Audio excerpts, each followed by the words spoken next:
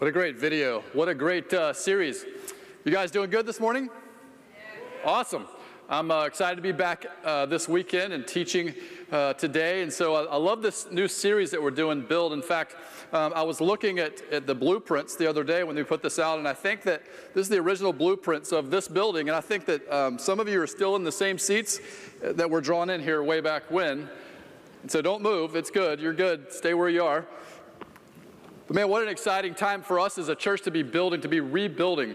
As you've just heard the update about our lead pastor search and what God is, we're just prayerful what God is getting ready to do here. Today we're answering the question, what is worship?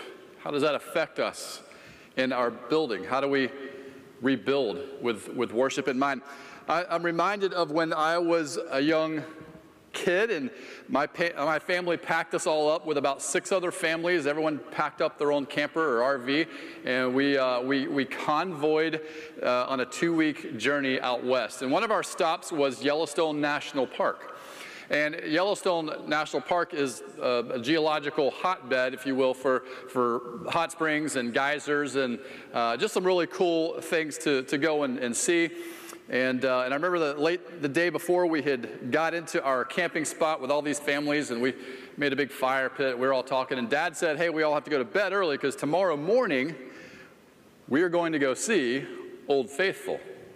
Now, the reason Old Faithful has the name Old Faithful is because it's pretty faithful, right? And so, in fact, they can time it. They can get when the geyser goes, they can get it down to about 80 to 88 minutes in between each one is when they can time it out and know when the next one is coming. And they'll put a sign up letting you know that. Well, the next morning we get up, and I don't know what I'm thinking. Like, after Dad explained this, I'm thinking like, oh, this is going to be great. Like, the whole earth is going to open up, and like this water cannon is going to shoot to the moon. I don't know what I was thinking, but anyway, so we got there with about 78 minutes to spare before the next launch, if you will, which was way too much time. My parents, I probably drove them crazy. I wasn't very patient as a small child. But anyway, I just remember taking it all in. We walked around, saw some other things around the boardwalk, and then it came time, and steam and smoke started coming out of the ground, and water started to bubble up a little bit, and you could tell the time was getting closer, and people started coming in from the parking lot, running out of the gift shops and nearby, and getting as close as they can. And then it got closer, and more steam came out, and got closer and closer, and then all of a sudden, boom, it just erupted, and everybody had run and gotten in the best position they could to see this incredible, magical work of God, His handiwork. And this water shoots up to about 144 feet and this goes on for about a minute, and mist is falling all over the place, and this is great. And it didn't quite go to the moon like I thought it was going to, but it was still really, really cool. In fact, everybody around us had this awe-inspiring look on their face, jaws dropping, eyes just wide out. Cameras up, click, click, catching the moment, and oversized video cameras capturing the moment, and so it was just this really, really cool thing. And then it went back down into the ground and would be ready for the next group to see 88 minutes later. Now, when we walked away, we kind of walked away with a sense of reverence. People were talking about what they had just seen, what they had just witnessed. It was a spectacular part of the hand of God. And they were in awe. They were talking about it. Everyone had different ways to describe it as they were walking away from that experience. We went into the gift shop and did some other things, but people just had this sense of reverence, almost like a worship quality, that they had just experienced something beyond themselves watching this act of nature. Sometimes I think about that as we do the same, as we get into worship. What does that look like for us? That same dynamic occurs when you and I come to worship before God, that we should be experiencing something beyond ourselves, that we should be so motivated, so moved that we now go and tell what we have experienced to others as well. David writes in the 40th Psalm, has a similar experience where he has just seen God move. And he teaches and talks about that in Psalm 40. So I'm going to ask this morning, would you stand and join me as we read one of my favorite Psalms, Psalm 40, here this morning. I waited patiently for the Lord, and he reached down to me and heard my cry. He brought me up out of the pit of destruction, out of the mud, and he set my feet on a rock, making my footsteps firm. He put a new song in my mouth, a song of praise to our God. Many will see and fear and will trust in the Lord. How blessed is the man who has made the Lord his trust and has not turned to the proud, nor to those who become involved in falsehood. Many, Lord, my God, are the wonders which you have done, and your thoughts toward us. There is no one to compare with you. If I would declare and speak of them, they would be too numerous to count. You have not desired sacrifice and meal offering. You have opened my ears. You have not required burnt offering and sin offering. Then I said, behold, I have come. It is written of me in the scroll of the book. I delight to do your will, my God. Your law is within my heart. I have proclaimed good news of righteousness in the great congregation. Behold, I will not restrain my lips, Lord. You know, I have not hidden your righteousness within my heart. I have spoken of your faithfulness and your salvation. I have not concealed your mercy and your truth from your great congregation. You can be seated. May God add his blessing to the reading of his word this morning. So it seems like a daunting task sometimes to answer that question, what is worship? What should our worship look like? And before we see what David has to teach us in this passage, I would like for you to watch this video as we went around and asked some people in the City Beautiful what they thought worship was.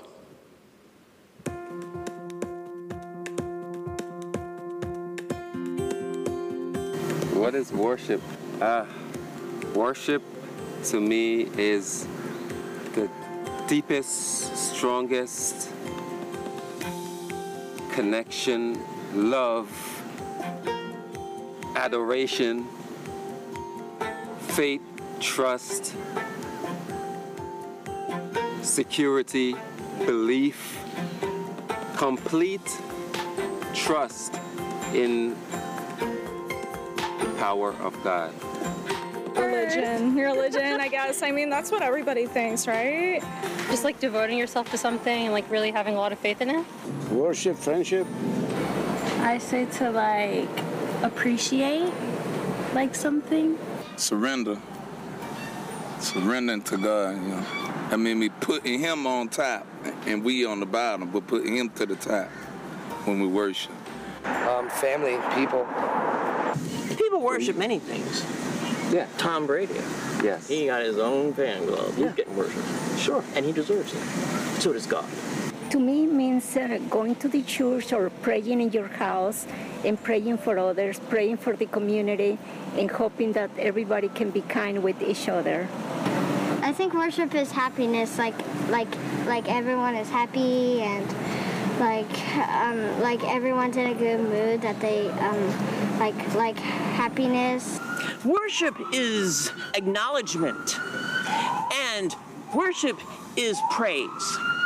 The realization of the greater truth and acknowledging it and speaking it out loud and praising it.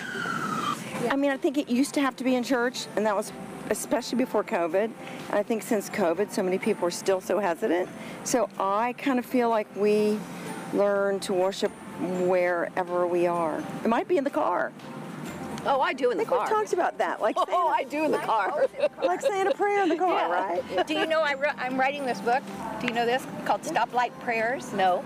Everybody's busy. Everybody thinks they don't have time to pray, but really everybody does have time because everybody has to sit at a red light from time to time. And there are between 18 and 30 seconds, generally speaking, and that's plenty of time. Whew. I told you, don't get me preaching. Oh, man. How about that? Tom Brady got a mention today, huh? Hey, the next time you're sitting at a red light and the person in front of you won't move, don't you dare honk your horn, because that lady might be praying for you. From these verses this morning, people have different definitions of what they think worship is, don't they? I mean, some people worship, we hear that term used sometimes when talking about athletes, when talking about performers and artists, inanimate objects even.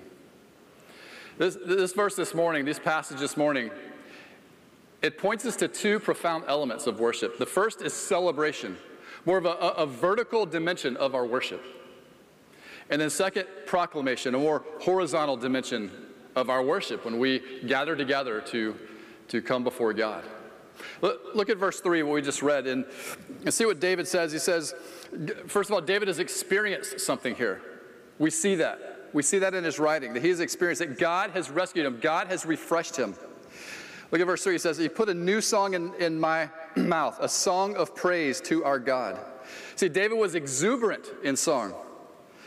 His praise was heartfelt in the sense that he could not be quiet any longer about what he was experiencing. He couldn't be silent any longer about what he had just seen God do in his own life and around him. He had to shout and to sing. You know, the Psalms were meant to be sung. 68 times is singing mentions explicitly in the Psalms. It's a spiritual expression of our soul. It's why we make a big deal about it here at Northland Church. In fact, if you look at the blueprints, this building was designed to bring the attention to one thing, and it's not humanity. It's the object of our worship, which is God. Henry Longfellow said that the human voice was the organ of the soul. And it wasn't, we look at this verse and say, what song is David talking about? Well, it wasn't just any song. No, it was specifically a new song. David said, God has put a new song in my mouth. It was as if David is seeing something for the very first time again. You ever lost like a photo that meant a lot to you? You ever lost like a family keepsake or an ornament, something that meant a lot to you, and you lose it, and you just don't see it for months, maybe even years. Maybe you don't find it again until you get ready to move, or you unpack some boxes or move them around or whatever, and all of a sudden that thing becomes available to you again, and you see it, whether it's a picture, an object, something, and you just sit down and you think back. Your emotional connection, your spiritual connection, the memories come flooding back into your mind of what that means to you. This is what David is experiencing here. It's like it's the first time. David's singing was praise-filled, for it was a new song. He's praising God for who he was and what he had done. Which leads us to the question. He was recognizing the source of his blessings in this moment. Do you do that? Do I do that? Do we stop to recognize, do we pause long enough to say, where do my blessings come from? Who is it that answers my prayers? Who is it? Who is the author of my blessings? Do we stop to recognize that? Think about this. It kind of leads to the next question. Would you continue to worship God if all of a sudden his miracles and his workings in your life began to diminish? Or is our worship to God based on what God can do for us? Is God still worthy to be worshiped if things don't go our way? If things don't go the way that we plan, if our agenda doesn't come to fruition, if we have to go a different path, do we still worship God for who he is, not for what he might do, not for what he can't do for us? I love what Francis Chan said in his book, Crazy Love. Several of you have probably read it. He says this, he says, many spirit-filled authors have exhausted the thesaurus in order to describe God with the glory that he deserves. His perfect holiness, by definition, assures us that our words can't contain him. Isn't it great to know that we worship a God that we can't exaggerate? Like we just can't. I started putting some thoughts together, and this is what I came up with as far as our correct posture. A correct posture of our hearts in this vertical dimension of celebration is one that recognizes the object of that worship, which is God, as the highest power in everything in our lives, not only resembles our devotion to that higher power, but also surrenders itself to it. We worship God for who he is. It's what we say at the beginning of, if people are hosting the services on the weekend. It's how they welcome you into the building many times. They'll say, we're here today to worship God for who he is and what he has done. That's the outset of the beginning of our worship. The second element is The proclamation, the horizontal dimension, if you will. Look again at verse 3. We're looking at what David said. He says, many will see, that is, they will know who God is in that day, in that time. They will know God's presence, and they will fear. In other words, they will have reverence. They will be in awe of him and nothing less. And it says they will put their trust or find security. Do you know how many people are walking around, even with us, trying to find something to put their security in that won't disappear the next day? And David is writing this because of this new song that has been placed in his heart. Because God has rescued him. God has refreshed him. God has written a new song for his life. People are looking at him and they're seeing something different in him. And because of that, they also placed their faith in Christ. Why? Because of the way that David worshiped them. They saw something different. You ever heard someone tell a story? And then later you think back, well, that's how the story was told, but I was a part of that story, and so it's actually kind of different.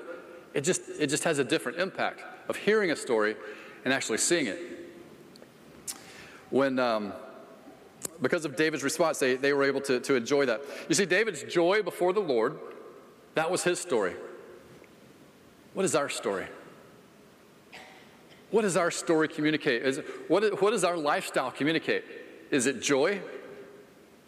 Are we coming here because we have to? Are we stopping to worship God because we have to, or we are compelled to meet with our Creator? You know, at church, publicly, we worship. But it's not just here. It's about our lifestyle and what that holds. We worship together here. We worship corporately. We worship as individuals. And when the church worships, it also witnesses. It also tells the story. Worship always includes witness. When people that are away from God see people, hear people that are close to God praising him, they are compelled, they are moved, they are attracted by this to follow God. I think back to a situation where this last spring we were on our way to a baseball practice, and it was a preaching weekend, and it was the back end of the week, and things are a little amped up in our lives when that's happening. And so I run home, we switch out cars, we throw baseball equipment in the back of the car, and I'm already know, because we're like 5 minutes late already before we even leave my house. And so I already know how I'm going to have to drive through traffic on this 30-minute drive to get to the facility to get him to practice. And so I'm stressed. I'm thinking about the weekend. Everything's just kind of coming down all at one time. So knowing in advance how I'm about to have to drive, we load the equipment in the back of the car. And I, of course, do what any good dad pastor would do, is I take the Northland magnet off my car and throw it in the back and close the door. Just kidding. I didn't really do that. But I just know it's going to be intense. And so we're driving down the road, and I'm in and out. We're trying to get there as quickly as we can. And my phone goes off. And I just let it go, and then finally I pick it up and look at it, and I don't know what I said or what my look on my face, I don't know what it was. But all of a sudden in the seat next to me I hear, "So, who is it that you don't want to talk to right now?" Oh man, now it's damage control, right? Don't worry, it wasn't any of you, I promise. But here's what happened. In that moment, my son Jack definitely came to a conclusion about my response in this situation. He saw that the way that I responded to that situation, he had already concluded what my demeanor was towards it. And I look back and I see that as David is doing this, as David is worshiping before a holy God, that he's writing that God is saying this, that other people are watching and other people are affected by that. Spiritually lost people are drawn to Christ through worship. Worship attracts. This is what Paul said. Paul said, he told the Corinthian church to worship in such a clear way that if an unbeliever entered, he is convicted by all and is judged by all, and the secrets of his heart will be revealed, and as a result, he will fall face down and worship God, proclaiming God is really among you. Jesus, in his own words in John 12 says, as for me, if I am lifted up from the earth, I will draw all people to myself. And sure, while his words predict his death, it communicates volumes to us about worship. For when Jesus is lifted up in praise, when Jesus is lifted up in worship, it attracts people to him. David points out this evangelistic nature of worship, of honest, authentic worship. In Psalm 57, he says, I will give thanks to you, O Lord, among the peoples. I will sing praises to you among the nations. When God's people experience the presence of God and we see the engagement in their lives and we see the life change that results, that's attractive to other people. That's attractive to a world who doesn't even know who God is. The world sits up, takes notice. William Booth, the founder of the Salvation Army years ago, used to talk about it like this. He said, if the church was on fire for God, people for miles would come to watch it burn.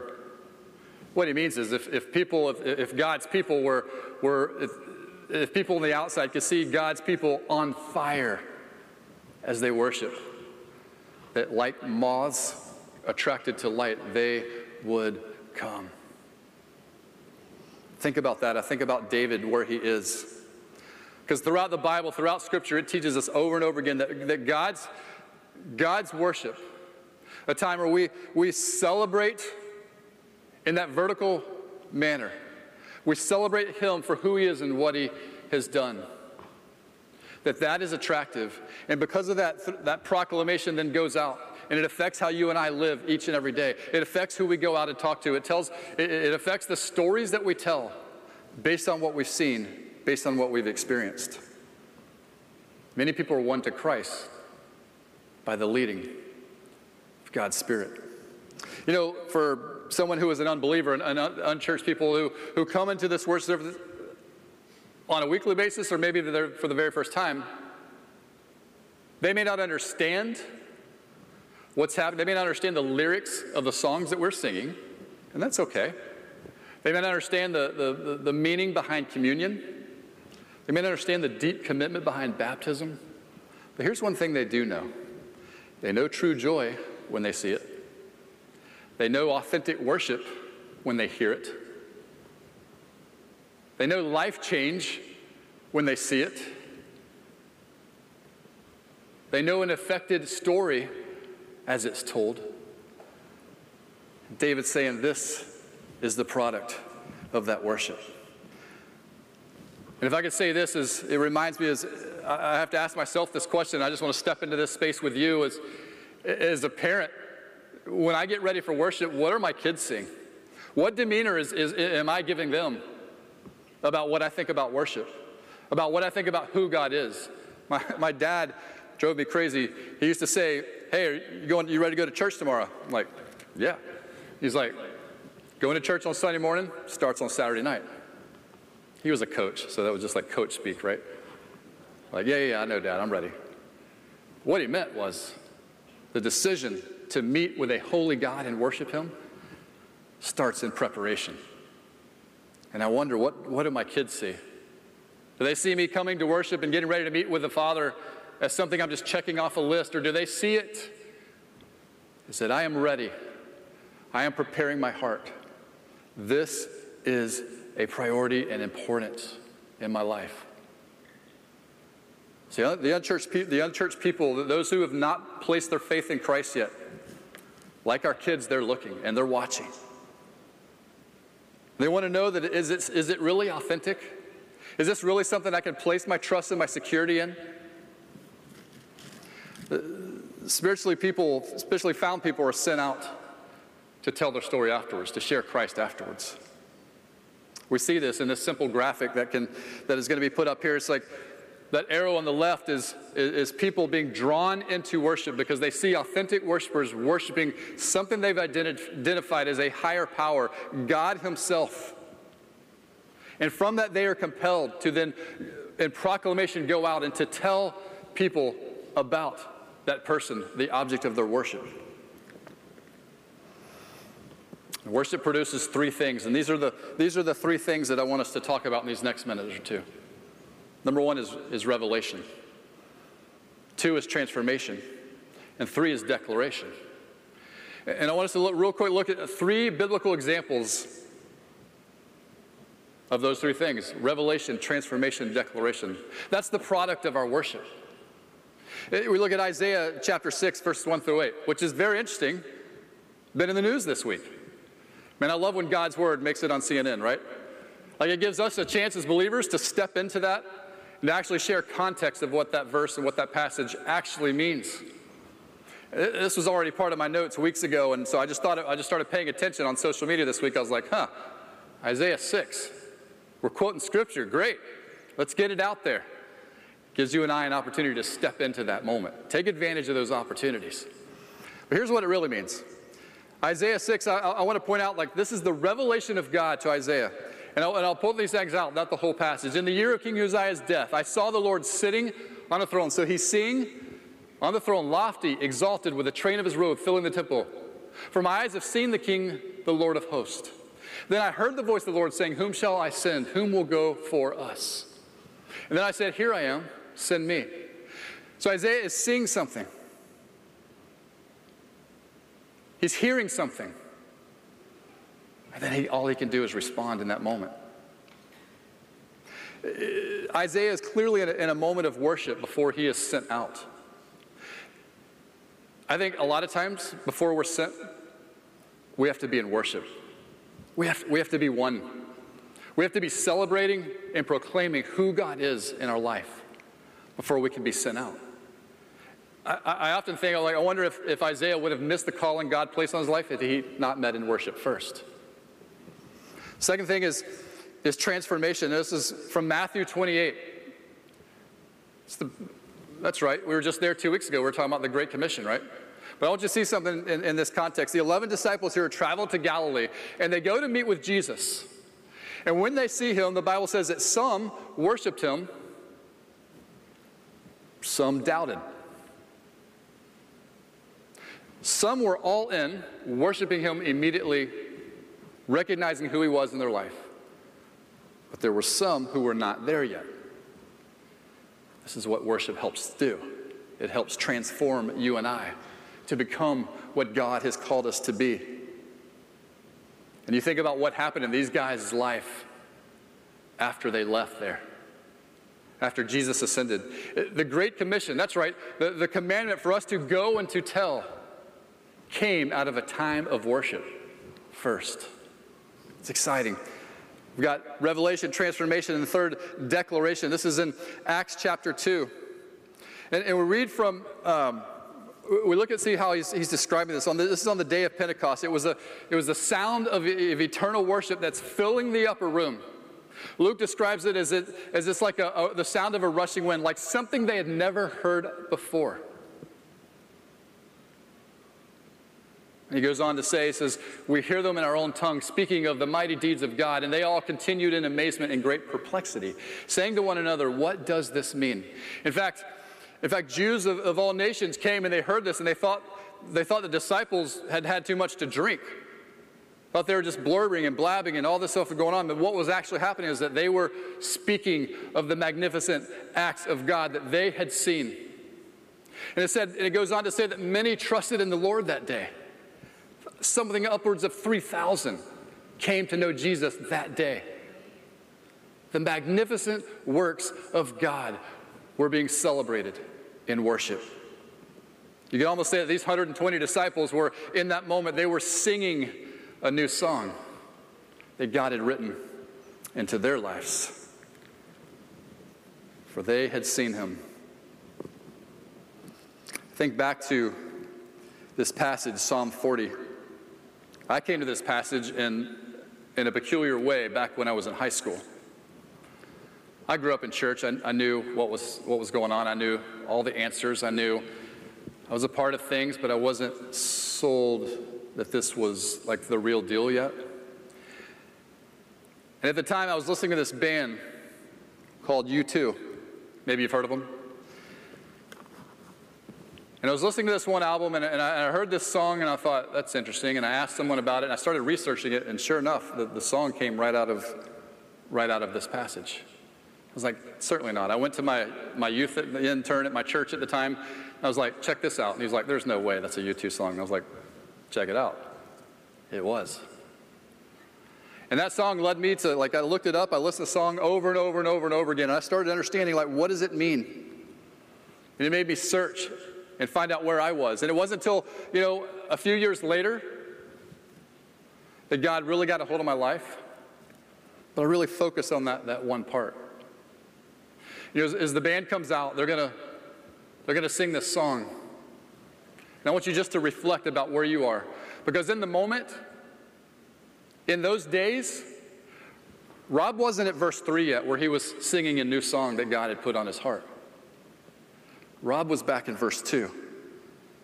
It says, he brought me up out of the pit of destruction, out of the mud, and he set my feet on the rock, making my footsteps firm. That's where I was living. That's where I was struggling, waiting for my footsteps to be firmed up by a holy God. And a few years later was when I began to understand verse 3. He put a new song in my mouth. I don't know where you are today. I'm sure your story might be, you may have come to Jesus in a moment, during a season, over the course of years. But just remember, he put a new song in your heart. He has rewritten your story so that you can go and tell. And if you've never placed your faith in Jesus, you've never asked God, hey, I want you to write a new song in my heart.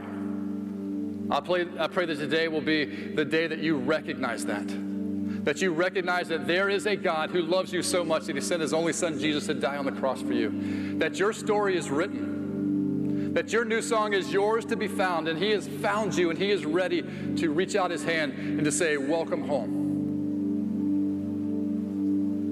As we sing this next song, maybe you've been here for a long, maybe you've been on this journey for some time like myself at this point. Maybe we have forgotten what worship is. Maybe it's become mundane, something we just check off. But I pray as the band sings this next song that you would just sit and reflect where you are. What is your demeanor of worship? Let's sing.